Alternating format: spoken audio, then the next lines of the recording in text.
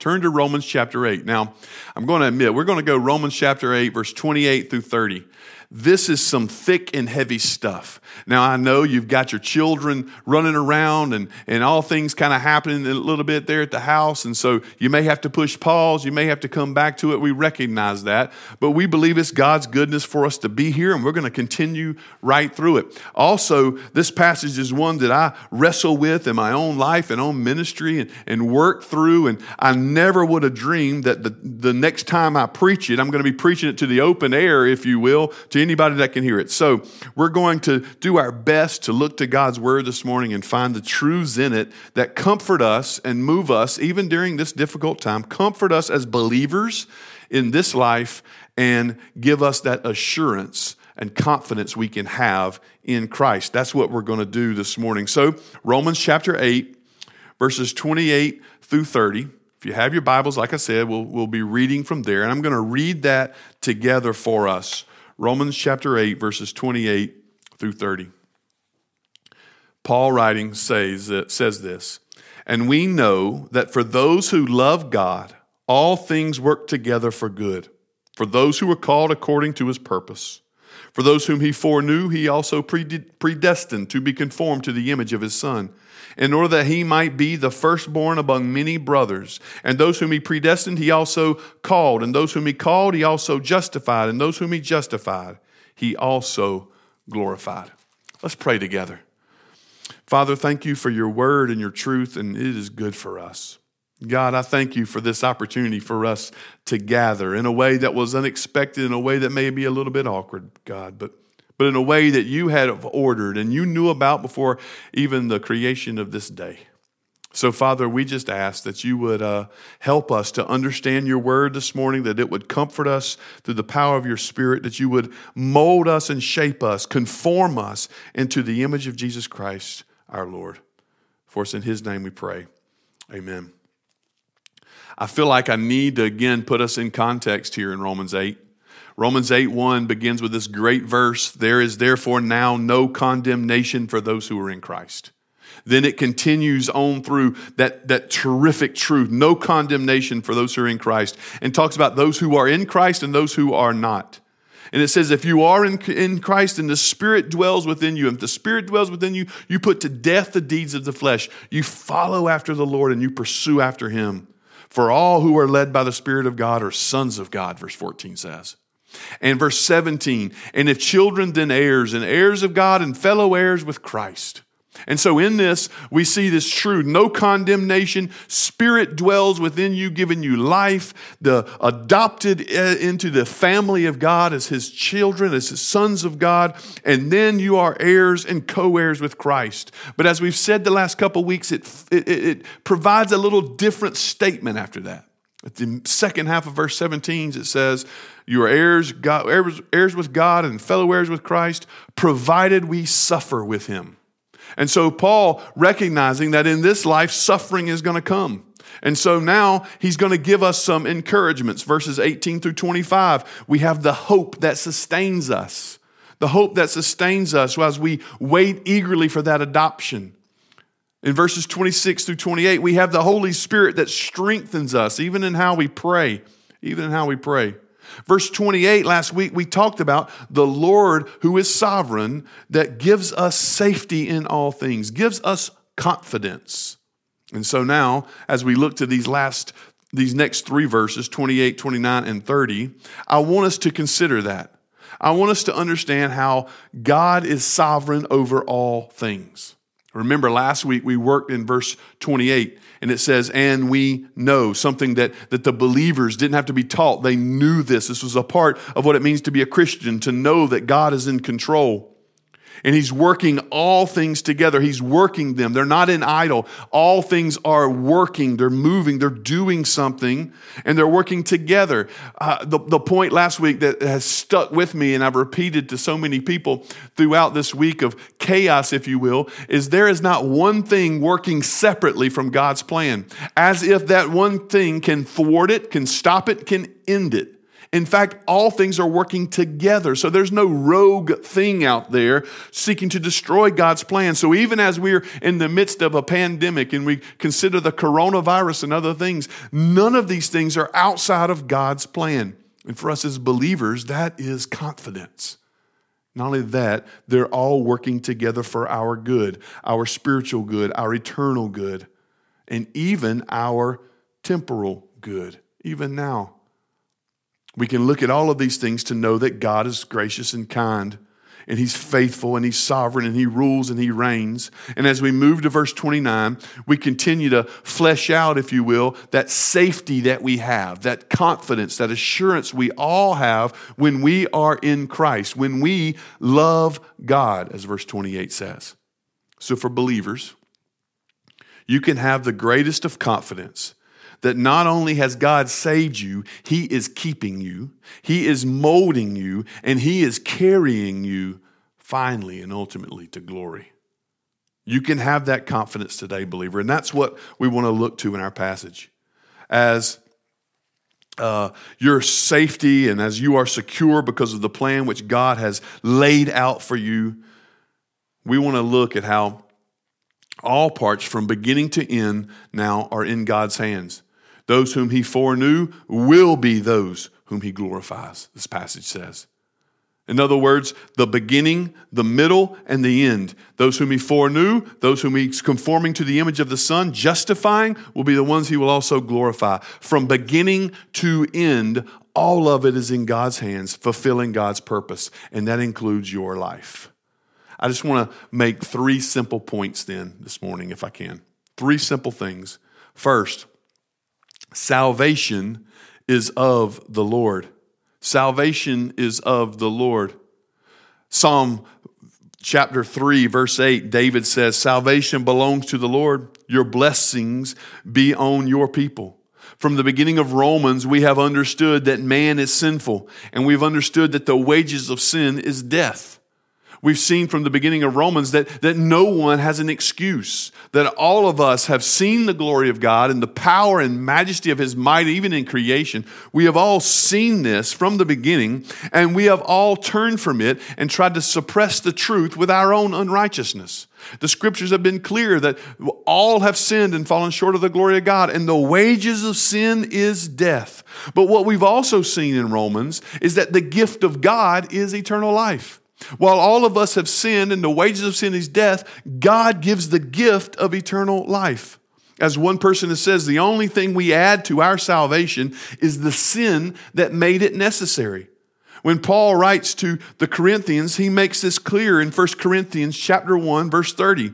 Telling of how Jesus is exalted, how He is the one that has turned the wisdom of this world into folly, how Jesus through His cross and his resurrection has made all of this life possible. Paul ends this statement by saying, and because of Him, speaking of Christ, because of Him, you are in Christ Jesus, who became to us wisdom from God, righteousness and sanctification and redemption, so that as it is written, let the one who boasts boast in the Lord. When we talk about our salvation, there is no room for our boasting in ourselves. I've said so many times in my ministry that if it is God-centered, it is good. If it is man-centered, it is bad. And so when we look at this passage, that's exactly what we want to say. How do we understand our salvation? It is all of God. Because of Him, we are in Christ Jesus, who became to us wisdom, righteousness, sanctification, redemption. All of that is given to us because of what God has done through His Son, Jesus Christ, nothing of what we have done. That is what I want to point out in these first words here in our passage as we look to verse 29. He says, for those whom He foreknew, He also predestined to be conformed to the image of His Son. Here, this word foreknow, we want to look to how the Bible uses this word. First, it's referring back to those. For those whom He foreknew. It's referring back to those. So it's not talking about everyone, only the ones that love God and are called according to His purpose. He's putting those in the category of verse 28. We know for those who love God, All things work together for good for those who are called according to this purpose, for those whom he foreknew. He's putting it here saying that's who we're talking about. Not everyone is referred to here. Those who love God and those who are called according to his purpose, those are the ones he foreknew. So this is more than just cognition. This is more than just God looking into the future and knowing something about them. In fact, when we read Scripture, we know that God knows everything about everybody and every family on earth. When Paul is preaching in Acts 17 at the Areopagus, and he's trying to make a connection there with the Gentiles, he says that God is the one who determines where the families of this earth live. He determines their boundaries. He determines where they live, where they dwell, what they do. It is God who establishes each one. And so we recognize that God knows all about the families of the earth. He knows all about them. But about his people, there's a difference. He says to the prophet Amos, you only have I known of all the families of the earth, you only have I known. God is saying that there is that sense in which it is only those who are his people that he knows, and he knows intimately. He knows intimately. What's happening here, this idea of foreknow, is creating a picture of us, of God entering into a relationship with us. He's entering into a relationship with us.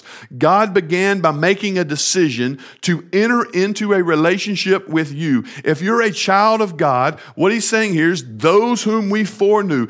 God, before the foundations of the world, as we'll see in Ephesians 1, God, before the foundation of the world, made a decision to enter into a relationship with you.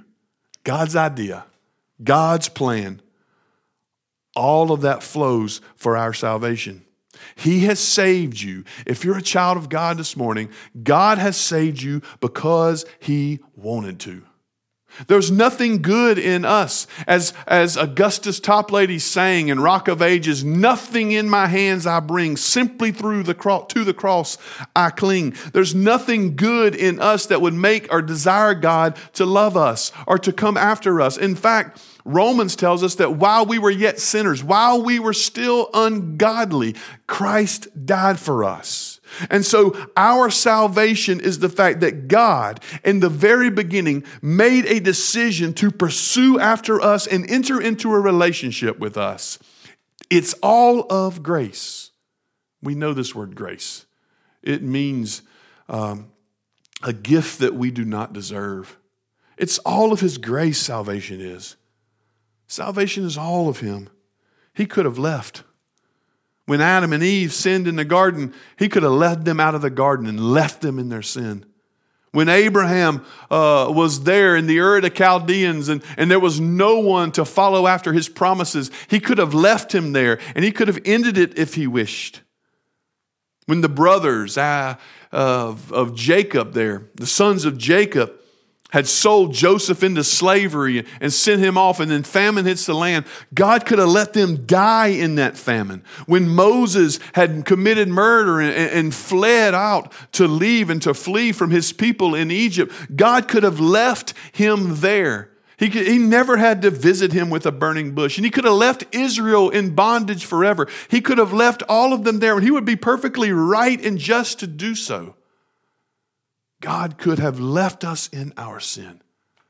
But God, when you were dead in your trespasses and sins, when you were disobedient to his word and his truth, when you were depraved, pursuing after the lusts of your flesh and desires, when you were doomed, when you had the same blood flowing in you like the children of mankind, doomed to an eternal hell, the scripture says. But God, because of his great mercy by which he loved us, he brought us back from the dead.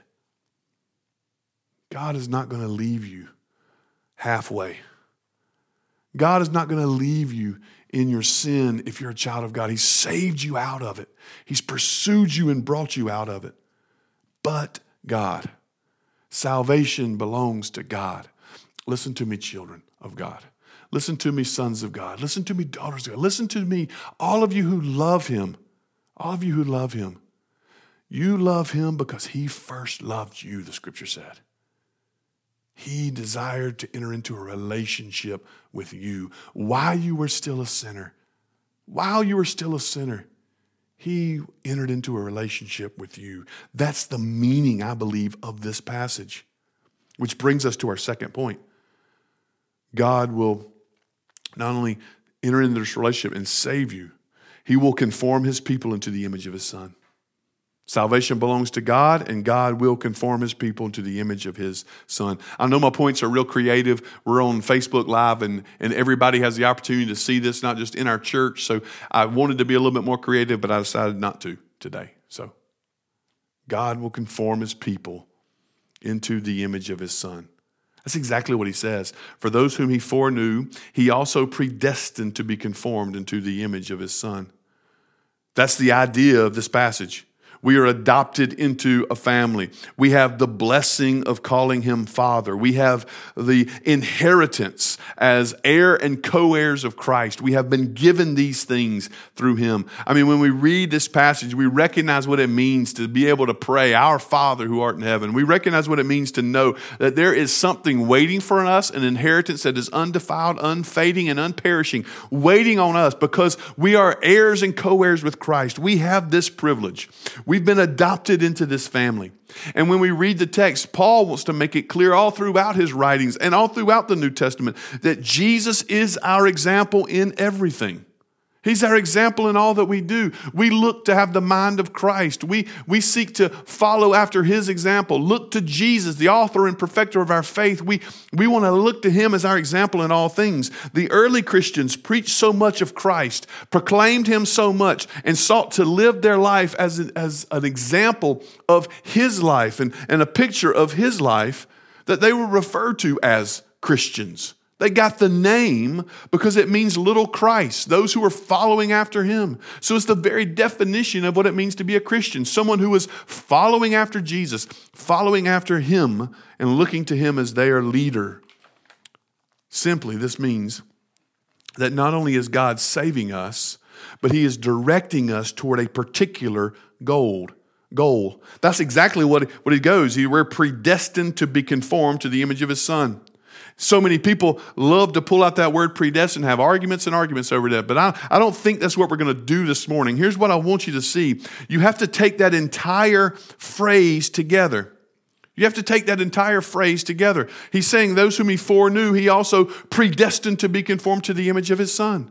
He did not just save you, he is making you into the image of Christ. He did not just decide to enter into a relationship with you, but not only that, he is going to make you into the image of his Son. He's directing you toward a particular goal. That's why the author of Hebrews says that the Lord disciplines those he loves. He's making you into good sons and good daughters to be like Christ. He's making us into the very one that he spoke from heaven and said, "This is my beloved Son with whom I'm well pleased." Don't we all want him to say that of us? Don't we all want God to say that of each and every one of us? Well, if that's the case, then you must be conformed into the image of Christ. And God is committed to not only save you and redeem you through the precious blood of his Son, but he's also committed to conforming you into the image of his Son.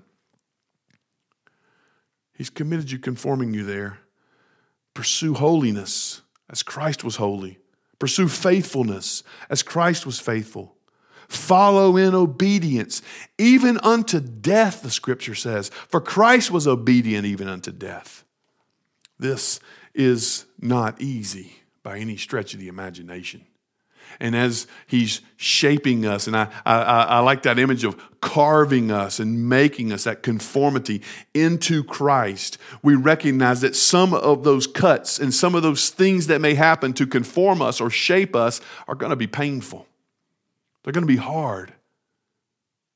The scripture tells us that we must take off or put to death the deeds of the flesh. Colossians 3 says we put on what is righteous and what is good. And so there's this action here that while we're pursuing holiness and faithfulness and obedience, even unto death, that what we must be doing is we must be actively, through the power of the Spirit, following and pursuing after Christ as our example.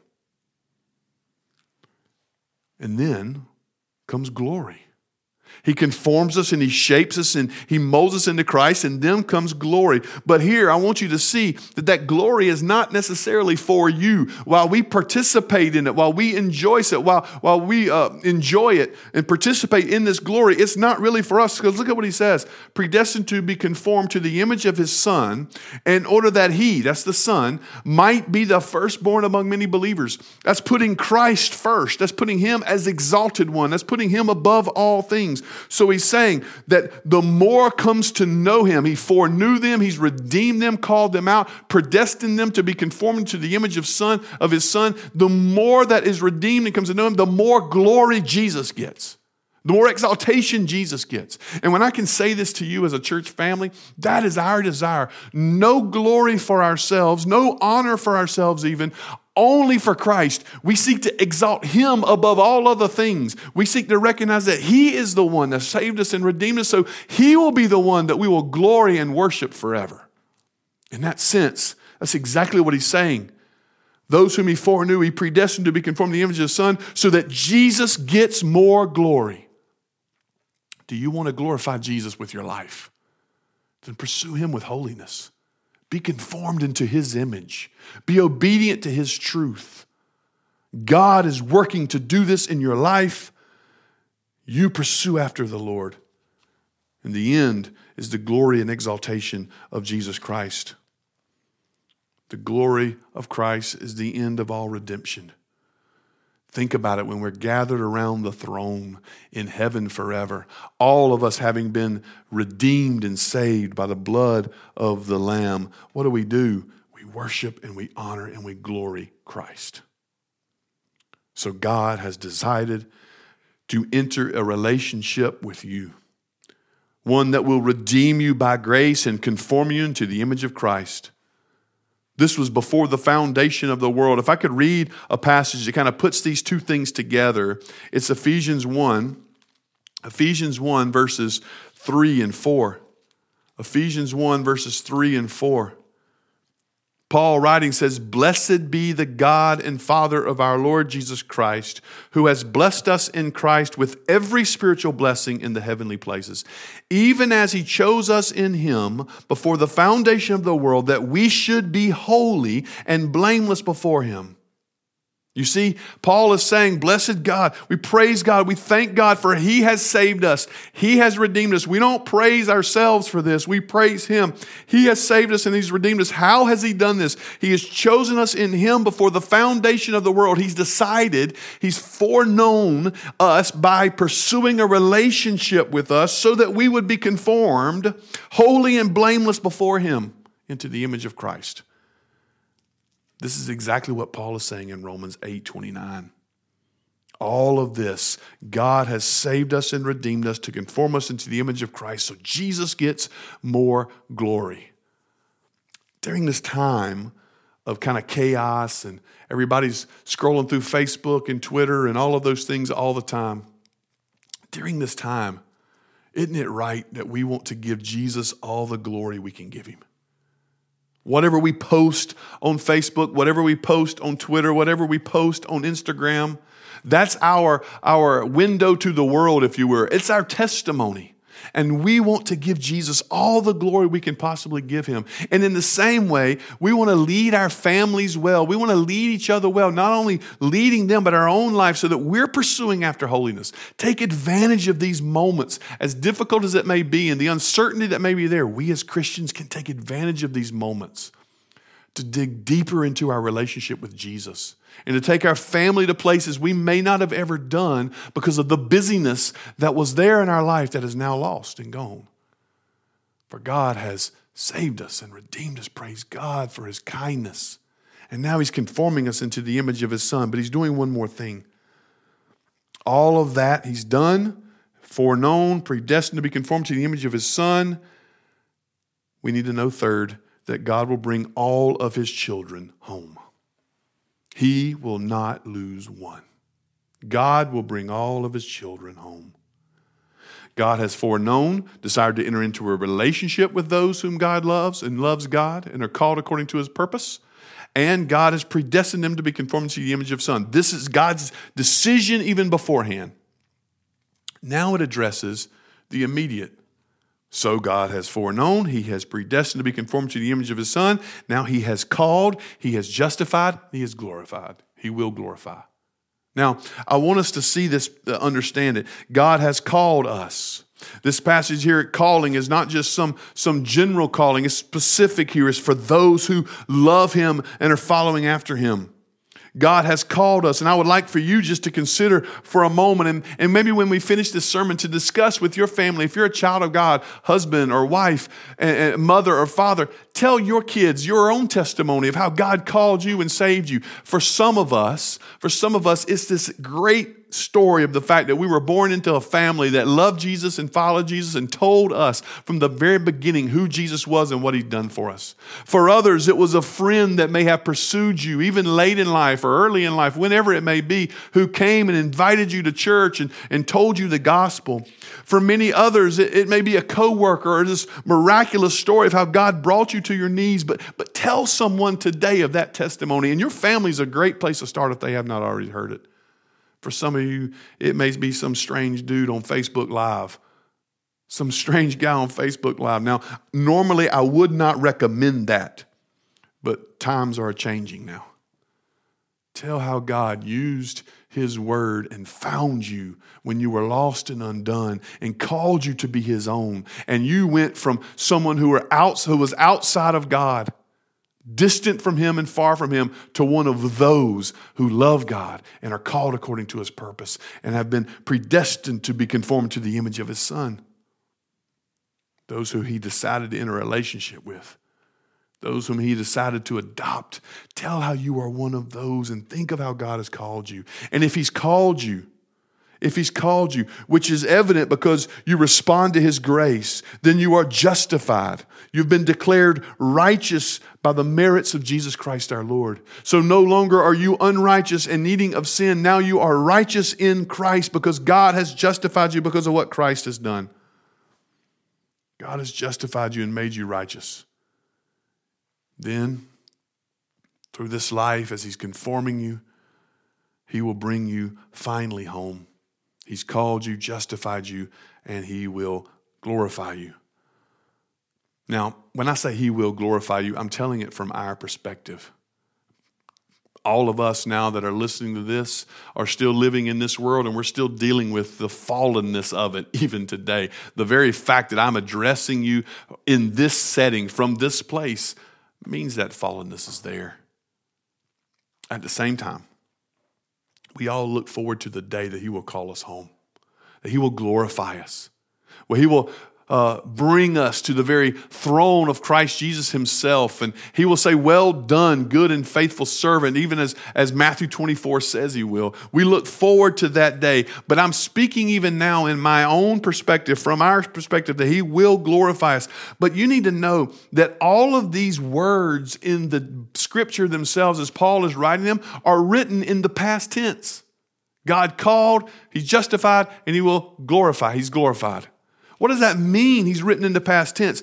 All of these, Paul is writing from God's perspective. In other words, it is done. If you're a child of God and you believe in the Lord Jesus Christ and you've responded to him by grace, and he's conforming you into the image of his Son, and he's called you, and your life now is his, and he's justified you as his righteousness is yours and made you his own child, he will glorify you. In other words, Paul is writing this as if it is already done.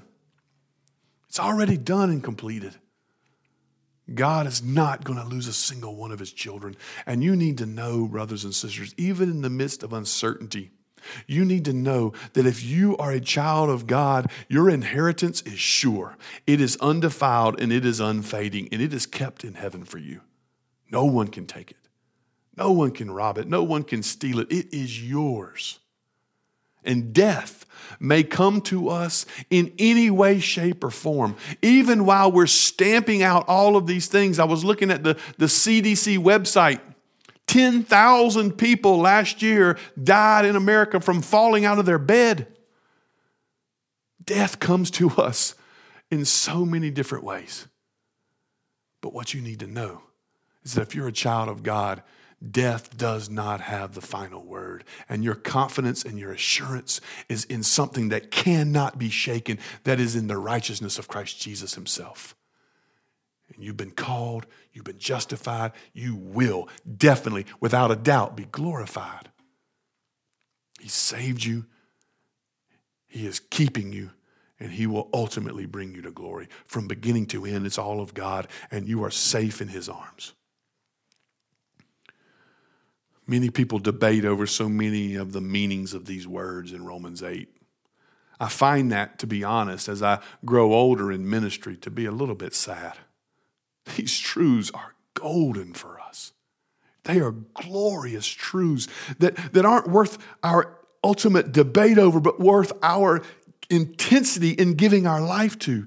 God has a plan that he is unfolding and that he gives a renewed sense of assurance to, even for now. And that plan is for our good because it conforms us to Christ and leads us finally to glory. As one commentator says, the point of this present passage is that despite the evils of the age through which the children of God make their way, God will not be deflected from his good purposes for them. Hold fast to that, brothers and sisters. Hold fast to that. Today, thank God for his kindness in saving you and redeeming you. While you were yet a sinner, he sent his son to die for you. He has pursued the relationship with you. And now everything you hold precious is because God has given it. If you're not a child of God, if you're listening to this and you kind of stumbled upon it even, whether you're a part of our Lake Murray family or someone in our community or someone far outreaching all of that and stumbled upon this time, you need to know that your safety and your security in this world can only be found in Christ. Nothing is safe. And if anything, over the last couple of weeks, we should know that well. But Christ, the same yesterday, today, and forever, he is safe.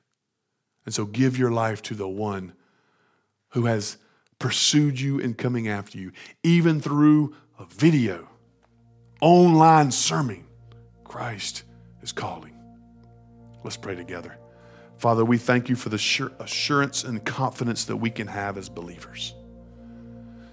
Your kindness to us is overwhelming. God, while we are apart and cannot truly gather together here in one place, you have allowed us to gather in another way. Your good providence in allowing social media and cameras and all these other things to work through your creation and the people you made, Father, is good for us. And so we thank you, God, that we can still hear your word proclaimed together.